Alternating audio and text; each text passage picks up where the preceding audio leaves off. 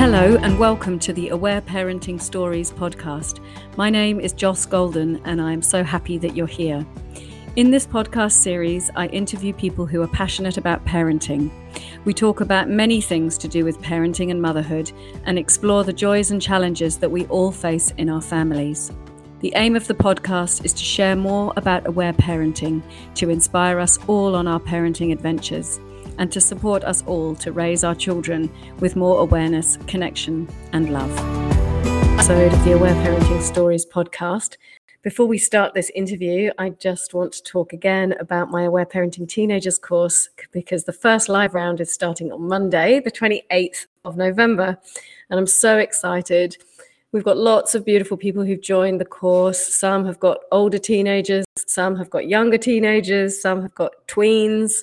Some people are new to aware parenting, and some people have been doing aware parenting for many, many, many years. So if you would like to get more support to be able to raise your teens with this beautiful approach, to be able to get these wonderfully close, connected, nourishing relationships with your teenagers, then I invite you to go to my website, awareparenting.com.au/courses, and have a look. Now let's get on with the show. Hello and welcome back to another episode of the Aware Parenting Stories podcast. Today I'm really delighted to have Lael Stone back on the show again. Thanks so much for making time to talk to us again, Lael. Oh, it's my pleasure. I'm so happy to be here. So Lael's already been on the podcast. She was on episode 3. So if you haven't had a chance to listen to that, I suggest you go back and listen to all of her wisdom that she shared there.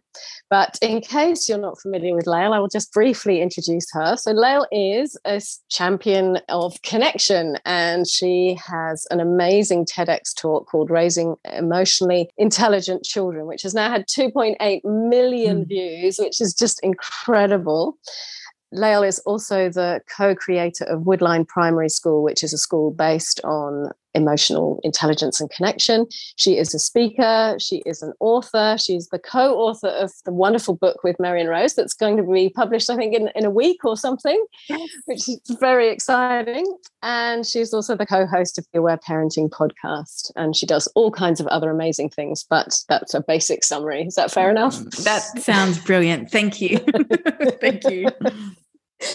So today we are going to be talking about teenagers, because that's something that Lael and I are both really passionate about, supporting teenagers, particularly with this sort of aware parenting approach to help our teens to be more happy, more relaxed, more connected, more joyful, and to have more fun and connection in their lives. So that's really what we're going to be talking about today. And I wondered if we could just start, Lael, by talking a bit about some of the pressures that our teens are under, because the new research from the American Psychological Association suggests that teens now have higher levels of stress than adults do. And we can see so many examples in all kinds of places of teens really struggling these days with all kinds of issues, behavioural problems, psychological conditions, all these different challenges that they're facing. So if we could start off by talking a bit about some of those things, I think it helps everybody to have a more sort of compassionate awareness and understanding of teenagers when we're really clear about what they're facing. So let's start off with talking about puberty. That's obviously a huge thing. What would you like to say about that? I think the first thing I want to say is it's really, I think it's great as a parent to always reflect back onto what it was like when we were a teenager, but then kind of turn up the dial higher, because when we were teenagers, we compared ourselves to, the people at school or the kids at the bus stop. But our teenagers of today are comparing themselves to the world, thanks to the internet. So the constant messages they're getting around body, around who you should be, around achievements, around all these things, they're thick and fast. They're really, really loud. And I think it's really important to remember that creates a massive stress. There's this massive influence or loud noise constantly in the life of teenagers going, you should be like this, or that's not okay, that's not enough, let alone how teens often communicate online as well, which can also be a whole other issue. So I think the first thing is to just go, there's a lot of noise for teens, and it is a different reality than what we grew up in. Yet some of the things are still the same, like they're all going through puberty like we did. And I mean, again, even you can sometimes laugh when you look at social media, there's photos of us when we were like 13, 14, 15, and, the awkwardness of what we look like as teens, and now teens at 14, 15 look like models. They look so glamorous, and there's a whole lot of other stuff going on for them, which again is a huge pressure that can happen as well. So I think puberty by far, one of the things I'm mostly so passionate about, and I taught sex ed to teens for about 5 years in schools all around Victoria, is that they really need accurate information. And one of the biggest issues with that is that often parents can feel embarrassed, feel ashamed. They've got their own stories and hang-ups around what it was like for them going through puberty, or even just the feelings around my kids becoming a sexualized being. That can feel very confronting. And so therefore, it's not talked about a lot. And, we know statistically that teens actually want to hear the information from their parents more so than anyone else. Like, a lot of the research has actually said that that's what often has the biggest influence when parents are having the conversations with their kids around these topics. So I always come back to, firstly, that we need to make sure we've got accurate information for our beautiful tweens and teens around what puberty is about, because children will naturally be curious. I mean, we have this huge sex educator that is online called pornography that is very easy to access. And when you type in something, you're not necessarily going to get the right accurate information around what you're looking for. And that is, without doubt, our biggest sex educator in the world is pornography. So when we come back to puberty, I really think it is about what we need straight off is accurate information and making it safe enough for our children to come and ask us questions.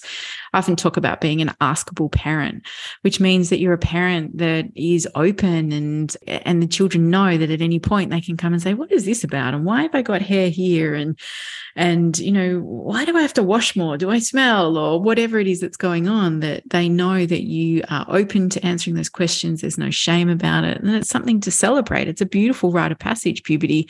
And I don't think it's celebrated or acknowledged in the way that can set up a really healthy relationship for these tweens and teens to have with their body by celebrating what puberty is. A lot of the time, and this is probably our generation as well, it was covered in shame and it was covered in secrecy, and it wasn't something that was considered celebration. It was like, okay, now this is going to happen and that's terrible. That's it for the next 40 years of your life or whatever it is. So I think, we need to bring more awareness and celebration and openness around these transitions that they go through.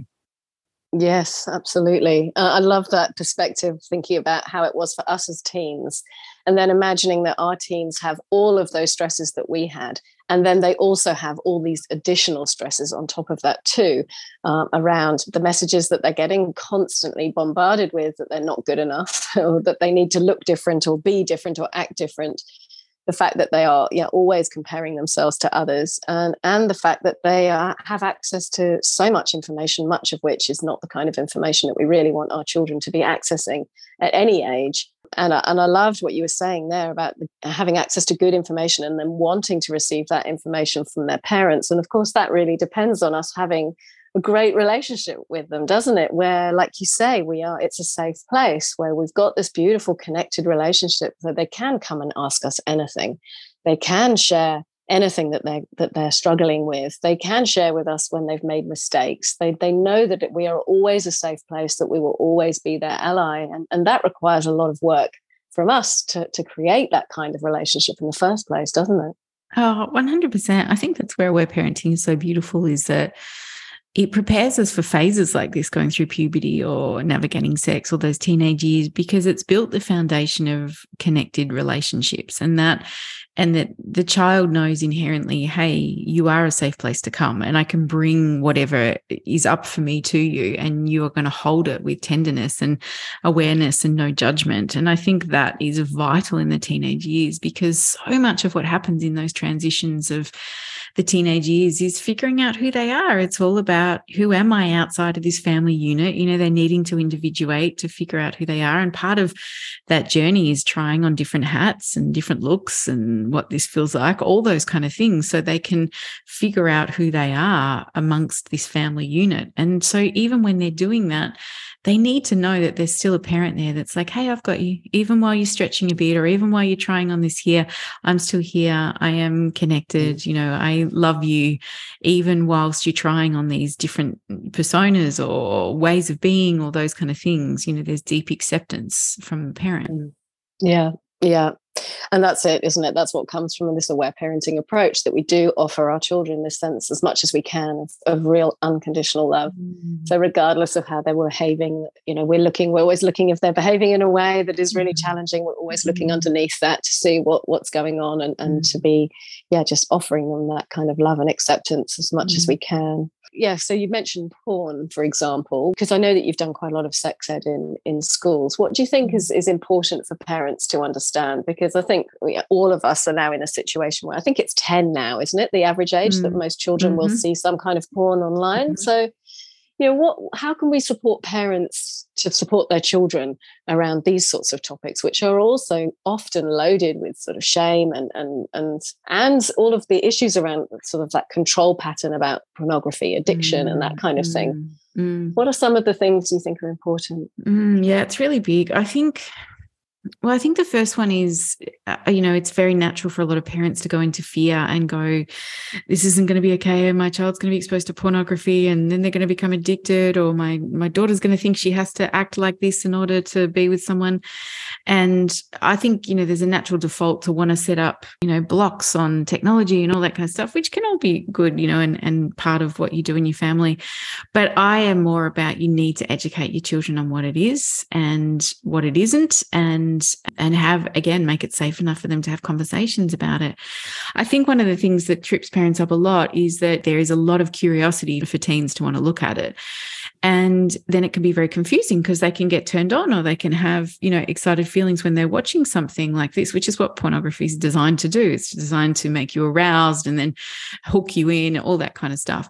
And I think children can feel a lot of shame that they have that response and that reaction. And I think it's really important that, again, this is where education is so vital, to talk to our teens, go, it's normal to have feelings like that, but this is what I want to help you understand about pornography. It is $1 billion industry. It's designed to rope you in, to create these addictions. It's really important to explain, particularly to boys or young men, that there is something called PED, which is porn-induced erectile dysfunction, that can happen when you watch a lot of pornography, in particular if you ejaculate while you're watching pornography. Then it sets up this feedback response in your brain. You release dopamine, and what happens is your brain becomes conditioned to only be turned on when you're watching graphic images, and then the images have to get more and more and more graphic. And so, a lot of the research is showing that, some young men are watching hundreds of hours of pornography before they've even actually held someone's hand, before they've even actually kissed someone. And so their whole brain is wired for violent, often graphic sexual acts as a turn on, as opposed to just touching someone or stroking their back, all those kind of things. So we can see that there's a huge issue that sits with it.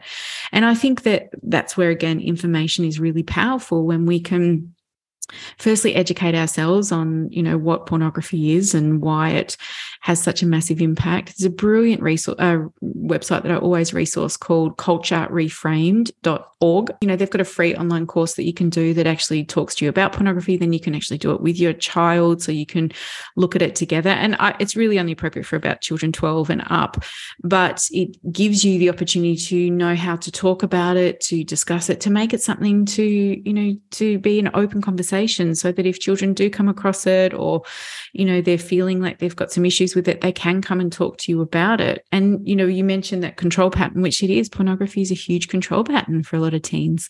So that when things are feeling hard, I'll go and watch this and it gives me a bit of a hit, or it numbs me out.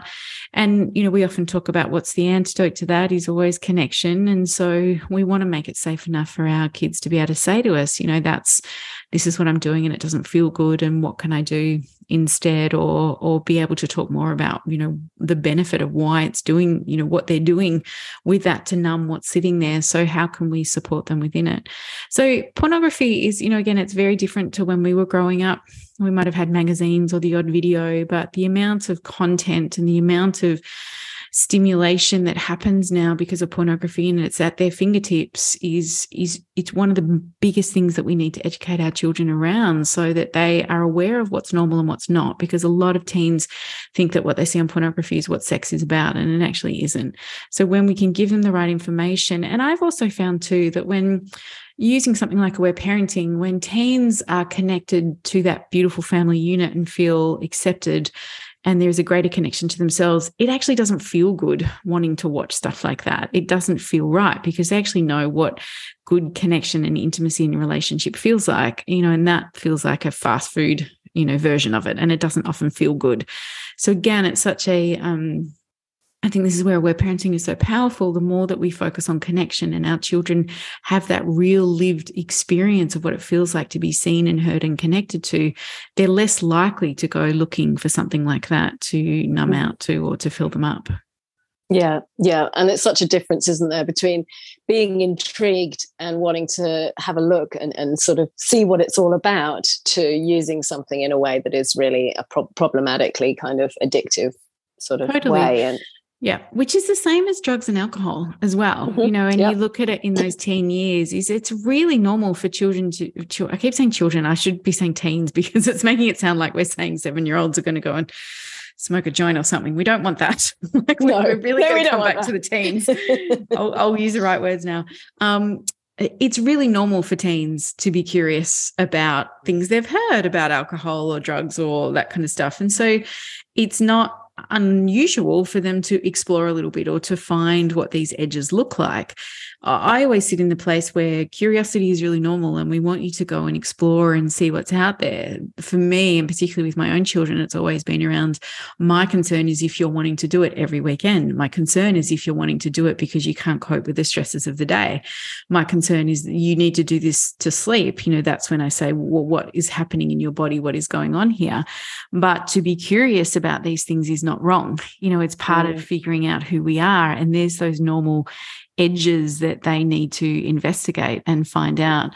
And it's interesting, and I'm sure you might see this as well, Joss, just navigating the teenage years with my kids and with a lot of their friends and all that kind of stuff, it was very easy or pretty clear to see the kids that had a lot of feelings that weren't being expressed were pretty hell-bent on, getting messed up on the weekend or really numbing out a lot. And it was interesting for my kids, at least, to watch that and often say, I can see why they're doing it. They're doing it because they don't feel seen or they don't feel heard. And we would have very open, candid conversations about that. I made it, really wanted to make it safe enough for our kids to talk to us about anything, about sex or drugs or alcohol or whatever, their sexuality, everything, that there was nothing off the table, so that whatever was going on for them, they could know that we would listen.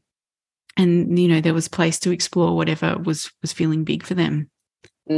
Yes. And it's such a distinction between that sense of normalizing risk-taking, particularly in teenagers, which is such a normal part of teenage years. So doing something for fun occasionally as part of that sort of exploring your boundaries versus doing something repetitively in order to numb out. And and I do really hear as well how important it is for families to be getting support for parents, because it is so easy to go into that fear. And I know that even I had that too at times when my children were doing things which I felt like, oh, you shouldn't be doing this because you've been aware parented. But then, I had to go and get some support for myself, and then come back to like, oh no, it's okay. They're just exploring life and taking risks and having fun, and that's completely normal. And like you say, it comes back again to that prioritizing your relationship, so it's always safe.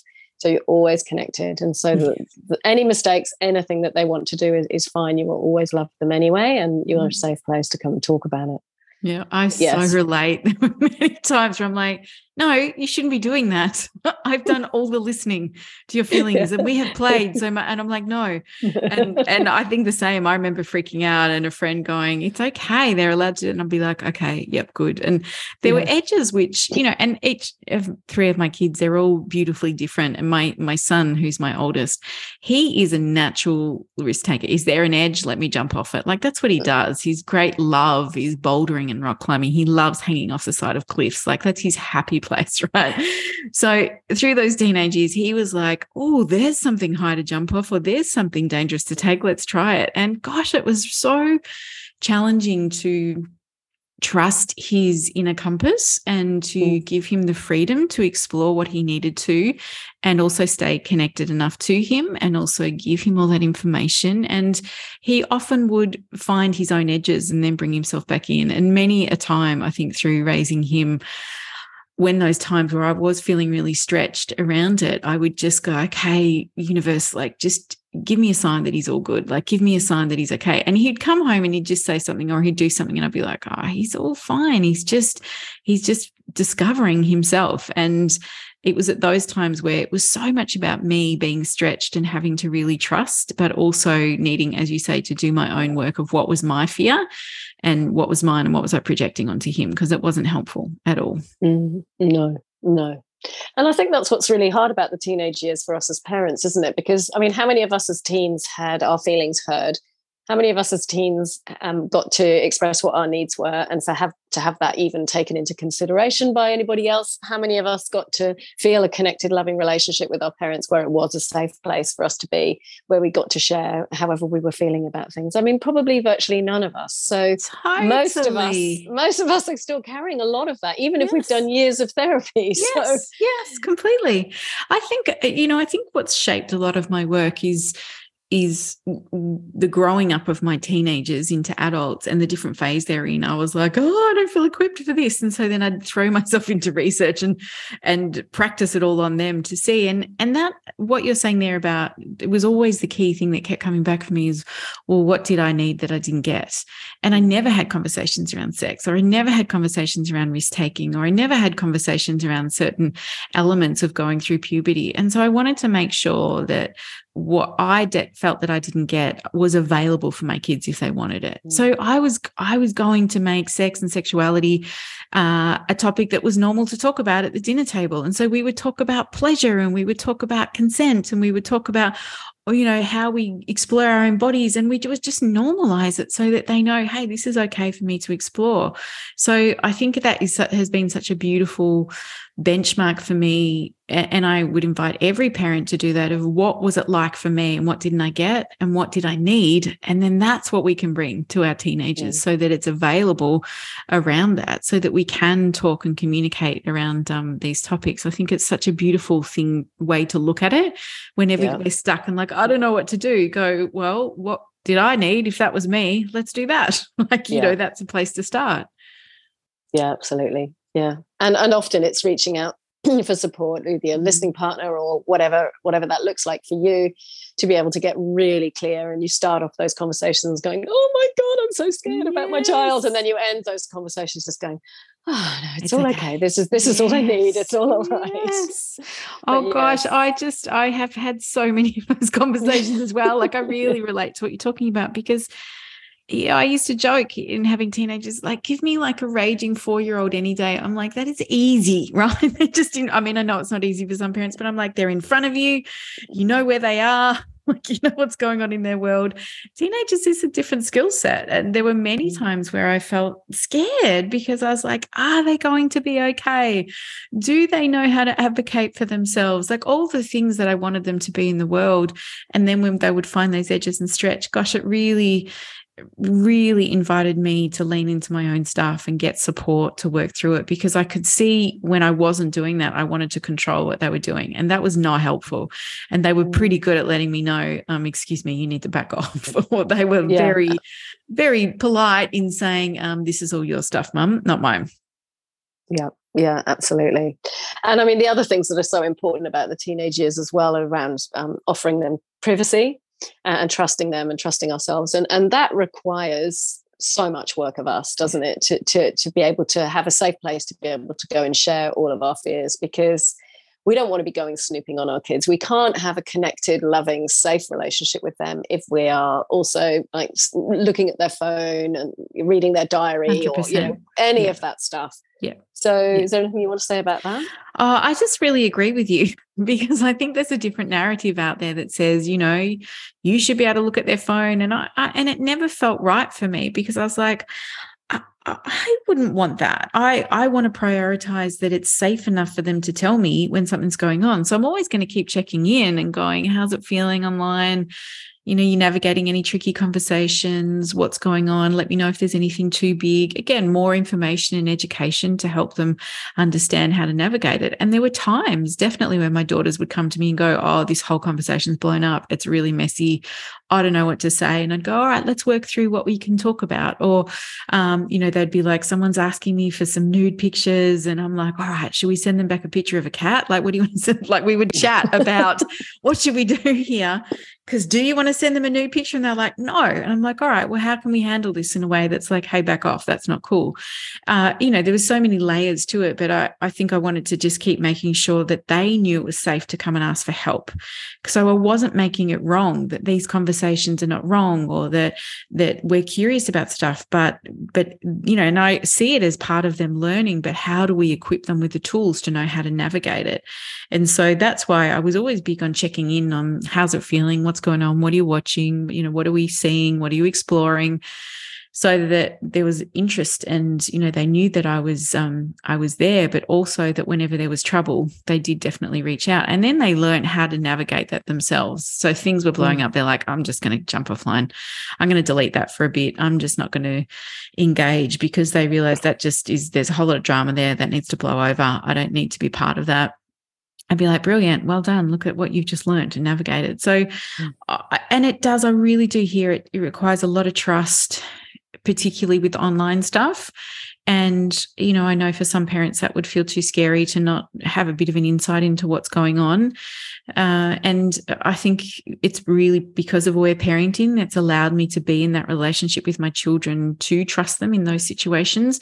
But I've also worked with many parents, as I'm sure you have, Joss, that hasn't necessarily been the foundation there. And so it is a really tricky place to navigate, sitting in the trust with them, being able to find ways to navigate it together. It's so not black and white. It's really delicate. It's really tricky. But the privacy thing for me has always been really big. I would want them to respect my privacy. I want to respect theirs. Even things like, very normal for tweens and teens to want to close their door. And so always when you go and you knock and you pause, you wait before you just barge on in, and to be invited into their space. And, I always used to say that to them, I'm never going to go through your things, but if anything's up, come tell me, or, that kind of stuff, so that there was a lot of transparency there. Yeah, I know. And I think it's also when you go in and you start having conversations with them as they get older and more wanting to be able to resolve things for themselves. And then you're like, oh, I could really give you some really beautiful wisdom right now, but you don't actually want it. So navigating all that is quite hard. Isn't that the art of listening and not offering advice? Like, absolutely. I absolutely swear, like, the three things that when I used to work in schools, and I'd ask every group of teenagers, what is the thing that you wished your parents knew? And 85% of them would say, I wish they would just listen. But they wanted, the listening was, I want them to listen without judging. I want them to listen without fixing. And I want them to listen without getting into the drama with me. So what they wanted was someone to be there to say, hey, I'm here and I can hold this and it's not going to freak me out. And yet what we do, because we want to protect our beautiful kids and because we love them and we don't want to see them hurt, we don't want to see them go through the same stuff we did, we jump in with what they should do. And of course, what it does is it makes them shut down. There's been so many times where I'll be listening and I'll go, okay. And then I'll go, keep going. Yes, and absolutely. You're like, stop.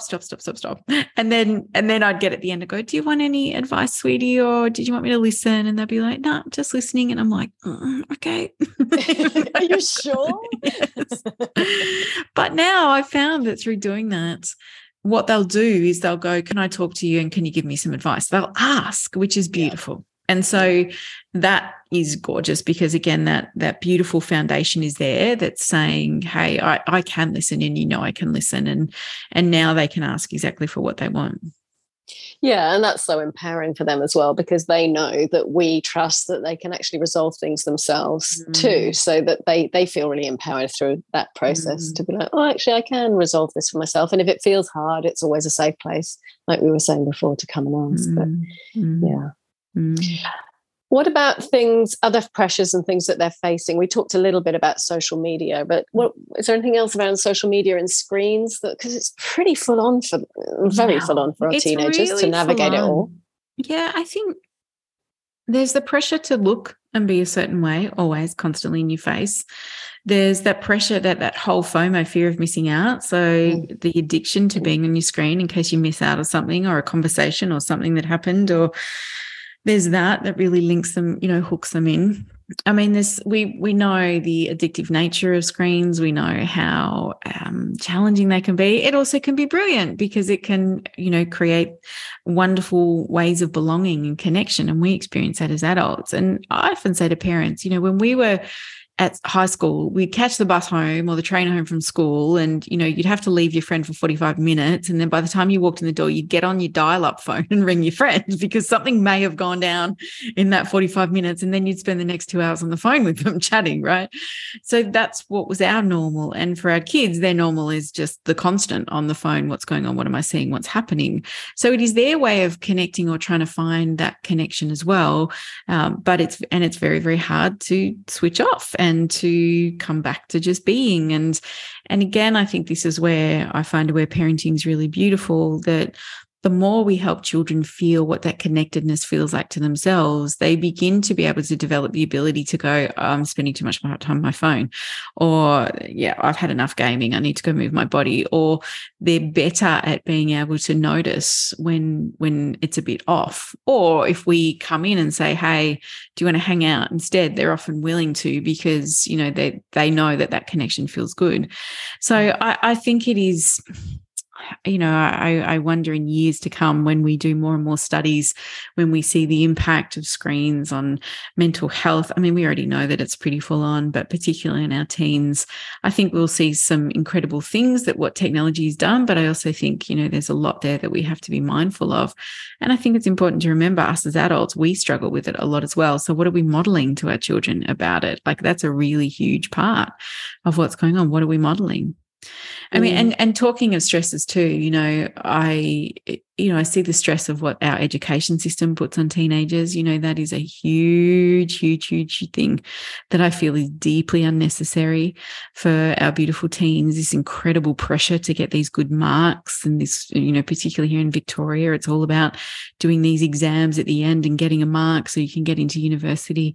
A lot of unnecessary pressure and stress that, once they've finished that year 12, then a few months later, it actually doesn't even matter anymore, right? So it's a lot of pressure around this. This is what achievement looks like. And I think we can do a whole lot better with helping our teens figure out who they are, what lights them up, what they love, what they would love to explore. There's still this pressure of, what are you going to do? What are you going to do for your life? You should have it all figured out at 17 and 18. And it's crazy. What if we change the narrative to, what do you want to do for the next year? And then what do you want to do for the year after that? And then if that was fun, or you learned about this, what else could it look like, instead of this incredible pressure to get good marks or to be a certain way in order to achieve? It's really, I think it's so off the mark of what we need as humans. Yeah, I mean, it just means those last 2 years of their schooling years are so stressful. And I know that there's lots of kids who have really, really traumatic kind of full-on anxiety as a result of these exams. And I mean, my kids were homeschooled, so they didn't go through any of this. And I love telling the story about my son, who never did any formal structured learning and is now at university. And he's at university with contemporaries who all had to go through doing, it's called ATAR over here. I don't know if it's called the same with you, but these hideously stressful exams, and he just didn't have to do any of that. So it is so unnecessary. It's not just that it's bad for our children, it's completely unnecessary. Yeah, I agree totally. And you think about these formative years in this teenage space, which is where we're figuring out who we are, who we want to be. We're navigating relationships and intimacy in a whole new way. We are exploring our sexuality. We are trying to find passions. And you even think about what the brain's doing at this phase. The brain is doing this amazing lot of pruning at this time in the teenage brain. And it's also doing this incredible exploration of thinking outside the box. It's really quite innovative and creative. And yet we're kind of trying to box them in to go, you just need to regurgitate this information to prove you know enough. Like, it's crazy. It's all wrong. We should be setting up, I think, systems where kids are able to just explore and play and try things and find passions and without the pressure to be a certain way, because I think then we would see so much more innovation. We would see a whole lot healthier teens. I think there's so much that we could do to improve what's going on. Yeah, absolutely. Absolutely. God, certainly couldn't be doing it much worse anyway, given the way that teens are feeling as a result of these these systems. So what about things like, listening to feelings with teens? We spoke a bit about that already, about learning to listen without advising and without judging and that sort of thing. But is there anything else you want to say about that? Because of course it looks very different. It's not like you go and hold your teen in there. I mean, sometimes you do.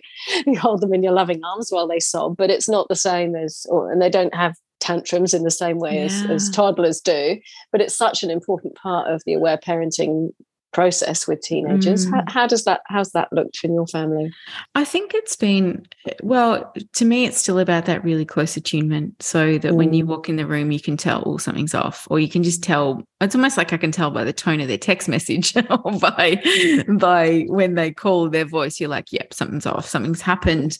And I find that it's about this beautiful, gentle dance of, bringing safety to them so that it's safe to open up. So I was pretty good at doing it with a snack plate. Like I used to find when my teens came home from school, I'd be like, can I make you some food? And they'd be like, yes, and just even that act of, I know they can make their own food, but just let me love on you a little bit. Do you want to make you food? Do you want a cup of tea?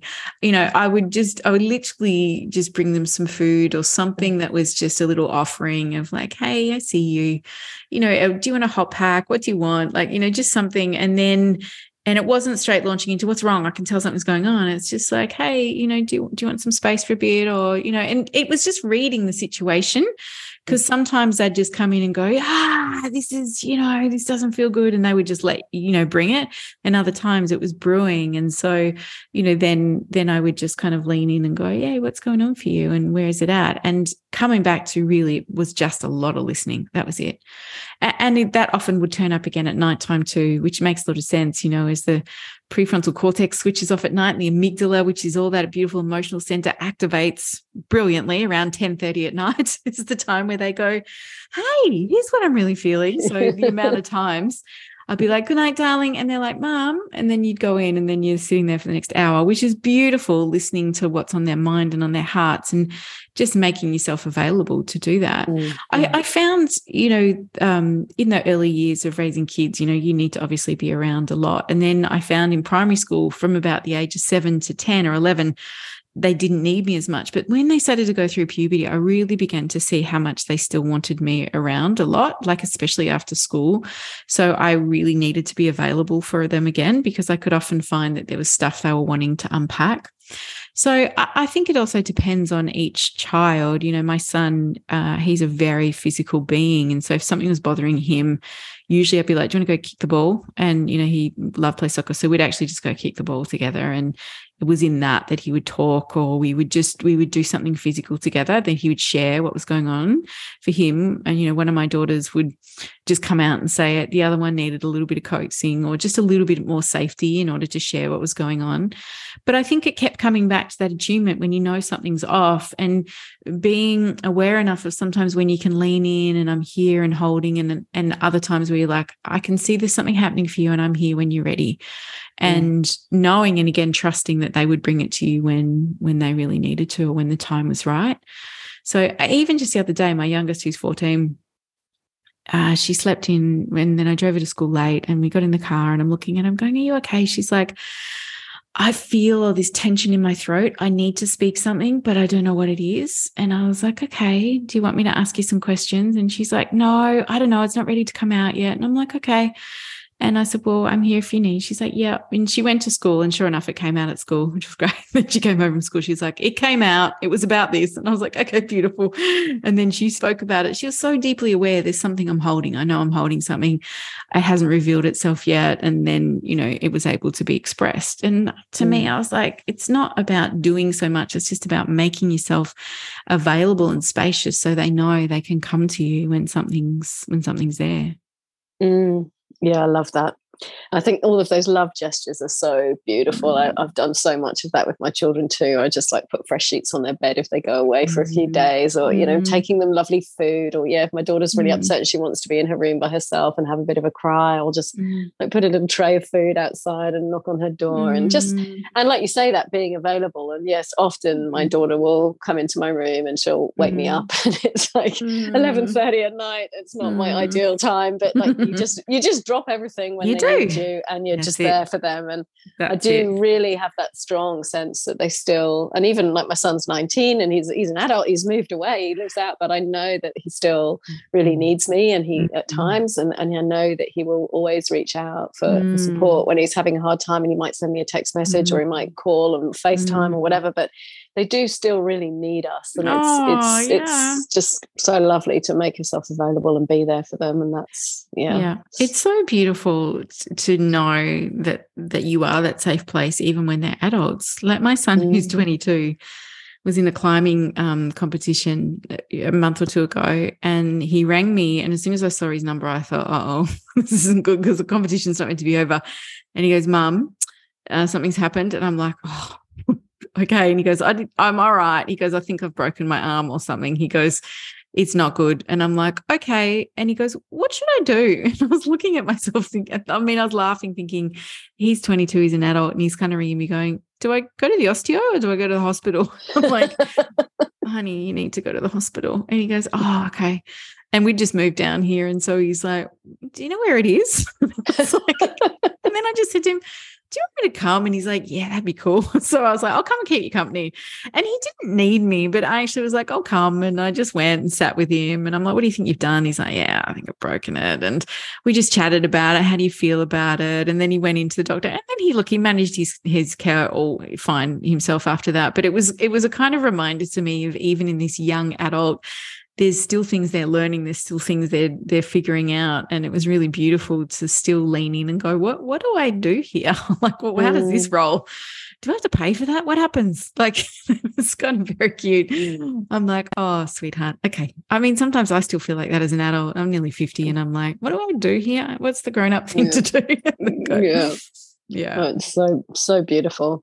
And I love the other thing I found recently with my son, particularly in terms of listening to feelings, is we're getting much more into that. Like, we had lots of really beautiful conversations recently about something that he was struggling with. And we had this, it was much more than just a conversation about this is what's going on for me now. We also had lots of conversations about feelings and about different kinds of feelings. And my kids have got a much bigger vocabulary for feelings than I had. But, we were talking about lots of the different things that he might be feeling at the moment. And we had a conversation about how, feelings can be from the past, or they can be from the present, or it can be stuff about the future that we're worried about. And, all of those sorts of more sort of cognitive, theoretical, aware parenting type conversations. But that's added a whole extra layer of yumminess to that kind of listening and connection with him. That's so beautiful. Isn't it just remarkable to sit back and witness that and hear their insights and what they're open to? It's so rich and beautiful, isn't it? I mean, I often think about, imagine at 19 having those conversations with your parents. Imagine that even being part of your awareness. Like, how much easier is adulthood going to be when you have that information and knowledge? Yeah, absolutely. I know. And it's so, and then they're so, it just feels so lovely and beautiful. And then they say things that's so touching as well, don't they? And I was saying to my son, I'm really sorry, you've got a bit of a busyness control pattern. You inherited that one from me. Sorry about that. And he was just like, oh, Mum, you never need to apologize. I love you so much. And it's just that, it's so nice when you've got that it's that connection. It comes down to that relationship, that safe, connected space. Yeah. And I really think that so much of that comes back to us doing our own work as well. It's doing our own healing work from our own teenage years. It's leaning into the edges that pop up with our kids in the current day and really asking those questions, what is going on for me here? What is this about? Because I think, like all of parenting, our children mirror back to us those wounds that we're not necessarily navigating or don't want to look at.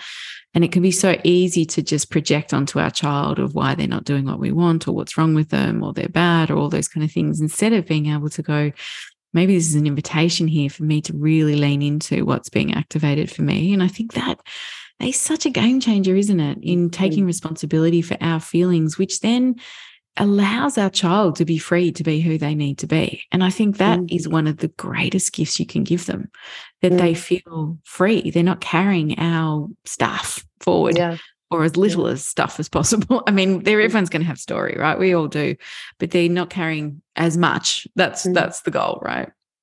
And it's such a gift for us too, isn't it, Lael? Because when they are behaving in a way that is really challenging for us, or that's bringing up stuff for us, when we are able to sit with that and go, hang on a minute, what is this? What is underneath all this for me? What is going on? Why am I having such a big reaction to this? And starting exploring that. I mean, it's just so powerful for us to heal stuff, because like I was saying, even if we've had lots of therapy, this is like on the spot, in the moment therapy that we can do for ourselves. Totally. Yeah.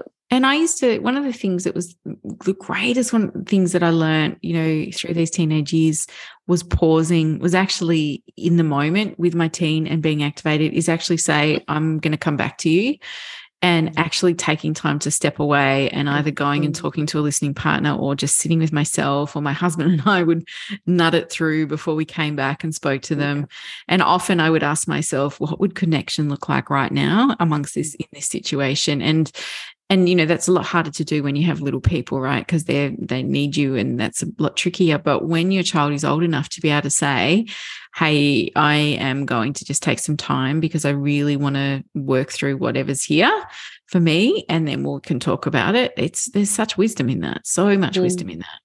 Yeah. And that's such a game changer, isn't it? Understanding that. And like you say, now that they're an age where it's actually safe for you to be able to walk away and take some time to sort out what's going on for yourself, and then coming back to connect with them again. And I've had so many times where I've started a sentence, I've started speaking, and I get like 4 words in, and then I think, this is not what you want to be saying, and like change course mid-sentence. Because and coming back, as you said, again at the beginning, to this sense of what would we have needed, what did we need when we were that age? And it almost certainly wasn't the reactive stuff that's going to be coming out of my mouth if I respond now. So I agree. I think coming to aware parenting when I did was so powerful in giving me plenty of years of practice when they were younger for the teenage years. Like, I really do see that. I see the power of that listening for many years allowed to be a lot more centered with my teens, particularly with the big stuff. And, such and I think that space to reflect and to get some support and keep working through where that sits is just so important. So important to be able to turn up in the way that you want to turn up, which is to be that calm, anchored parent that says, hey, I can hold whatever you've got here. There's nothing that's too big for me. I think that is the ultimate. And I must admit, through, living through the last few years of COVID and all the challenges that went with it, I thought I was brilliant. I am brilliant at holding space with my kids. I can absolutely do it. But I thought I'd had it down pat. And then when COVID happened and a whole lot of stuff came up for my kids, I was like, oh my God, this is the next level of trust and sitting in space and holding it. It was really, really big. And I learned a lot from that as well. I really remember thinking, wow, this is actually really what trust and spaciousness looks like, of sitting in these deeper, darker places with them and just saying, I'm here and I love you and I trust where your journey is. It was huge. It was so huge, so huge. Yeah, I really relate to that. I was also like, I've got this aware parenting thing. And the way it's been in the last few years is just such a next level when it comes to being able to offer them that. It's totally, totally huge. And of course, then there are times when we can't, and there are times when we do react harshly to our children, or that we don't respond in the way that we really want to. And of course, that's the other beautiful thing about aware parenting, is that we have this amazing thing where we get to rewind, where we get to repair, where we get to reconnect with our children. And I always say to clients, I think it's not that it's ideal, of course, to lose your temper with your children, but actually this process allows you to have a deepening in your connection and a deepening in your understanding of each other that you wouldn't have if you weren't losing your temper with them sometimes. And the ability to go in and to show your child you apologize, that you didn't mean to speak like that, that you understood that that would feel bad, and that you were here to listen to any feelings that they might have about it, that you always think that they are deserving of love, and that you always want to keep trying. I mean, that's amazing in terms of relationship building, isn't it? So beautiful, so profound. Absolutely. And one of the other things that I found which surprised me was when my kids wanted to actually go and talk to someone else, like a therapist or something. And I remember thinking, why? You don't need to. Like, you've got me. I've done all the listening. And then it kind of dawned on me in the teenage years, I'm like, they might need to talk about me. And I'm like, how can they? But they might need to talk about me, and they need to talk about the family as a unit, and they need to talk to somebody else separately. And I found that to be incredibly powerful for my kids when they've gone, I actually need to go and talk to someone, and they'll do some sessions, and I've really supported them in that. Like, I often say, I don't care who you talk to, you just need to talk to another adult that feels embodied, or that, really you feel safe with. And I love that they've all done that. And whether that's been a family friend or a family member, or they've gone to a therapist, I love that it's within their beings that know, it feels so much better to speak or to get it out, and that that network has spread, that it's not just my husband and I, but there's others within it that they can turn to. And that's been beautiful to witness as well, that they value what it is to be heard or to do their own work on themselves. And that's been amazing. And look, to be really honest, there's been times where there's been some big dramas and stuff going on, and they're like, I'm going to go talk to such and such. And I'm like, awesome. Because I'm like, I don't really want to hear it today. Yep. I know that sounds terrible, but there's been times where I'm like, oh God, this has been a big story. Yep, go and talk to them. That's awesome. That might give you just something else, because there's still stuff for me with this. So, I really have seen the value of that as well for them personally. To just know how powerful it can be to share, whether that is a listening partner or a therapist or whatever, that there's that they know it's better out than in holding it in.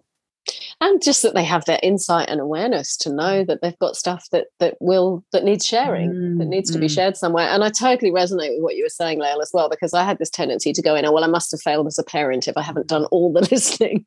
And of course, that's not true. It's not true at all. And for our kids, to have that self-awareness is just incredible. And I know that, my children will always, when they have any kind of struggles, they will always reach out to support. And whether that's from me or from somebody else, it really doesn't matter. It just means that they will always be getting the support that they need in life, which is the most important thing. It is. And when you think about the teen years, that is what is pivotal, because so much of what teens are navigating is their identity and where they it's just, I think we forget how full on it is. It's just, there's so many elements that go to it.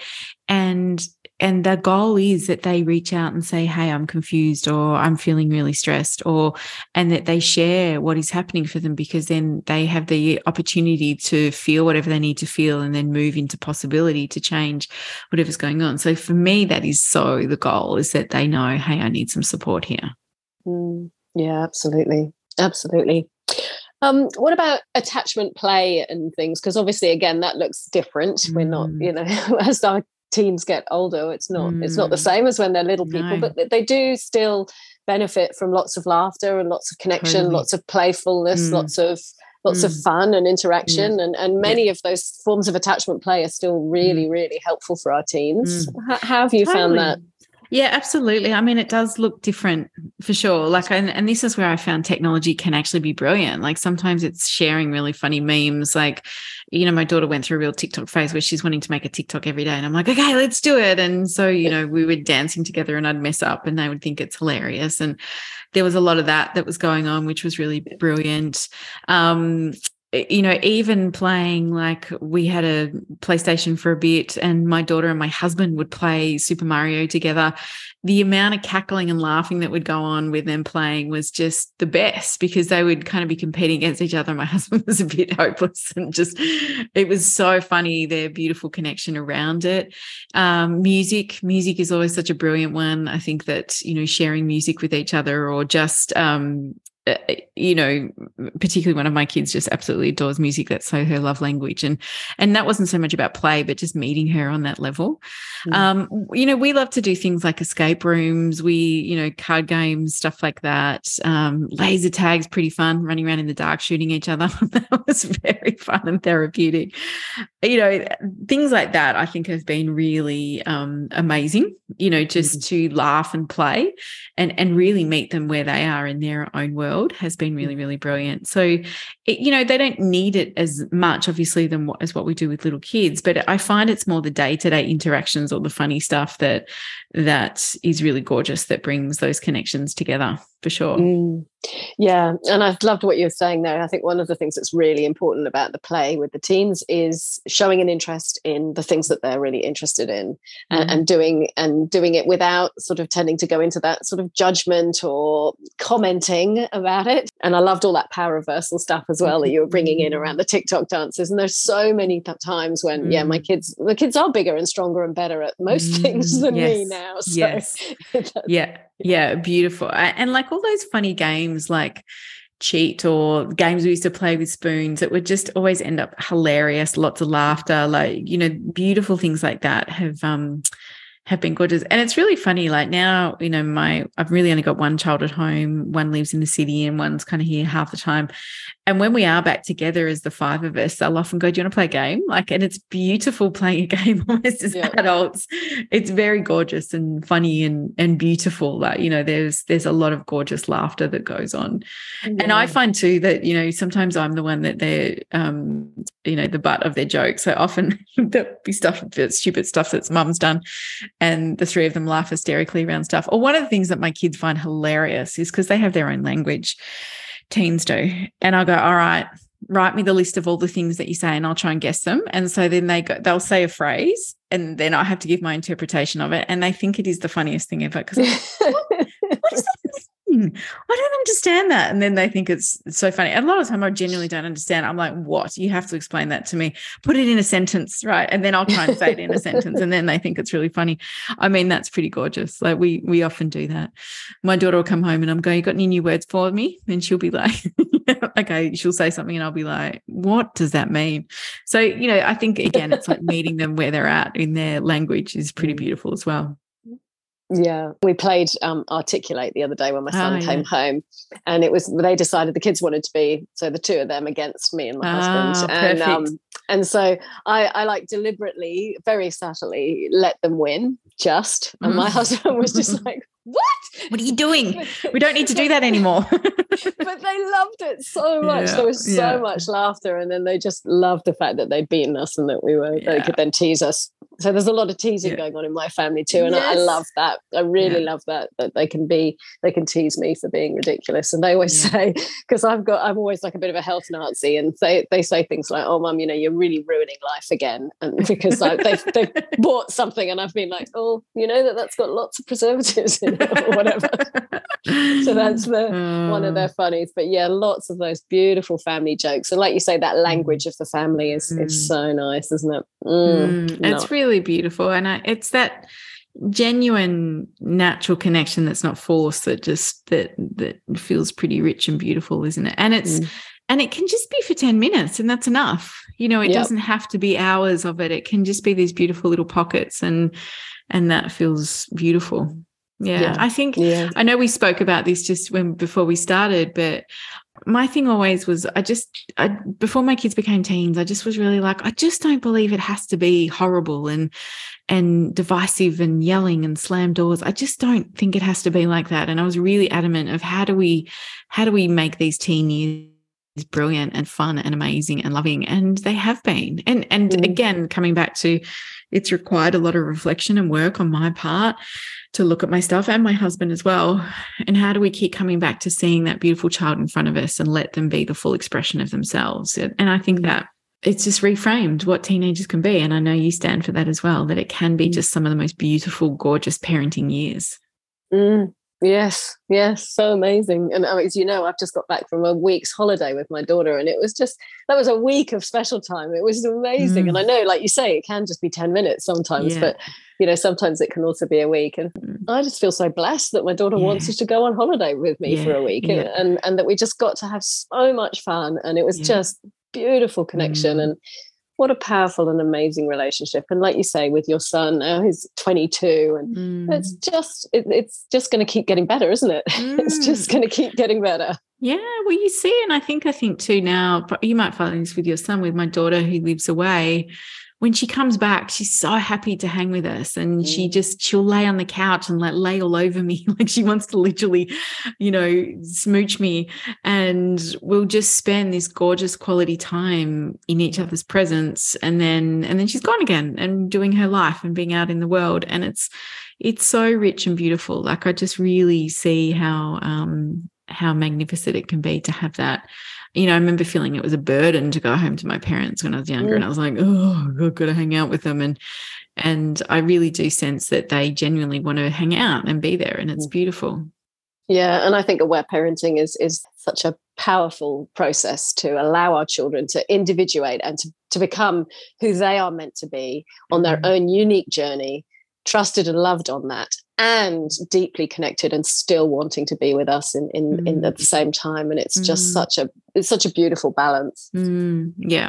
And I think I also find too, one of the greatest things I've learned was to let go, to let them be free to be who they need to be, to, they go, I want to go see my friends over hanging with you. And I'm like, that's cool. Like to never give them a hard time for, you have to be here. I really wanted them to be tuned into what feels good for them.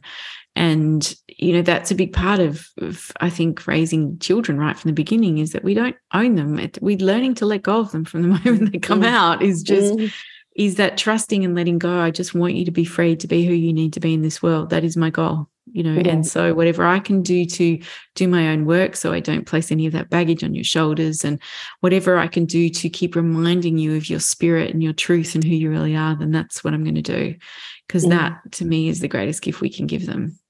Oh, yum, absolutely. And when stuff does come up for us about that, because there have been plenty of times when things have come up around that, and I felt really sad and grieving in a way at losing them. That's what you take to your listening partner. Like you say, you don't burden your children with that crap. You take that to your listening partner, you get support, you feel heard, and then they really are free, and you really are able to give them that genuine sense of unconditional love and freedom for them to become whoever they're going to be. So beautiful. So beautiful. So thank you so much, Lael. It's been such a beautiful conversation. How can people find out more about you and tell us about your book launch and all that kind of thing? Yeah, so you can find me at laelstone.com.au. There isn't actually another Lael Stone in the world, or there was, but she passed away. So I'm pretty easy to Google and find. So all my stuff and my offerings are on my website. Our new book, Raising Resilient and Compassionate Children, which is with beautiful Marion Rose, is coming out, I'm pretty sure, the 5th of December. I shouldn't say a date just in case, but it'll be sometime that week. So that's really exciting. That's coming out. And that's just a beautiful, I think, guide for parents around how we navigate all sorts of stuff with our children. It looks at it through the aware parenting lens. It really gives lots of practical explanations and stories around how it can look. So, yeah, it feels we're very proud of our beautiful book that is going out there into the world. So excited to get my hands on a copy. I did have the privilege of reading the draft, and it's an amazing book. I know it's just going to completely transform so many parents' lives. It's just a wonderful, wonderful book. So yeah, congratulations. Thank you. I'll put all those links in the show description so people can find you. Another great website that's full of such great information, particularly around sex, is called sexedrescue.com. Oh, yes. Yeah. By Kath Atkinson. And she's got just the best resources for every age, from little people all the way up to teens, on all topics related to it. It's the number one resource I send people to all the time if you're wanting more support around some of those big topics. It's such a great website. Great. Yeah. Thank you. I'll put that in as well. And if people want to buy your book, Lael, yours and Marion's book, how do they get hold of it? It will be on Amazon. So you can, if you just search our names or you search Raising Resilient and Compassionate Children, you will be able to find it there. Great. All right. Well, I'll put that all in. Thank you so much for making time. It's such a pleasure to talk to you always. My pleasure. Thank you, Joss. Thank you for joining me on Aware Parenting Stories. I hope you enjoyed this episode. To find out more, please visit my website, www.awareparenting.com.au, and follow me on social media at Aware Parenting with Joss. I wish you much connection and love on your parenting adventures.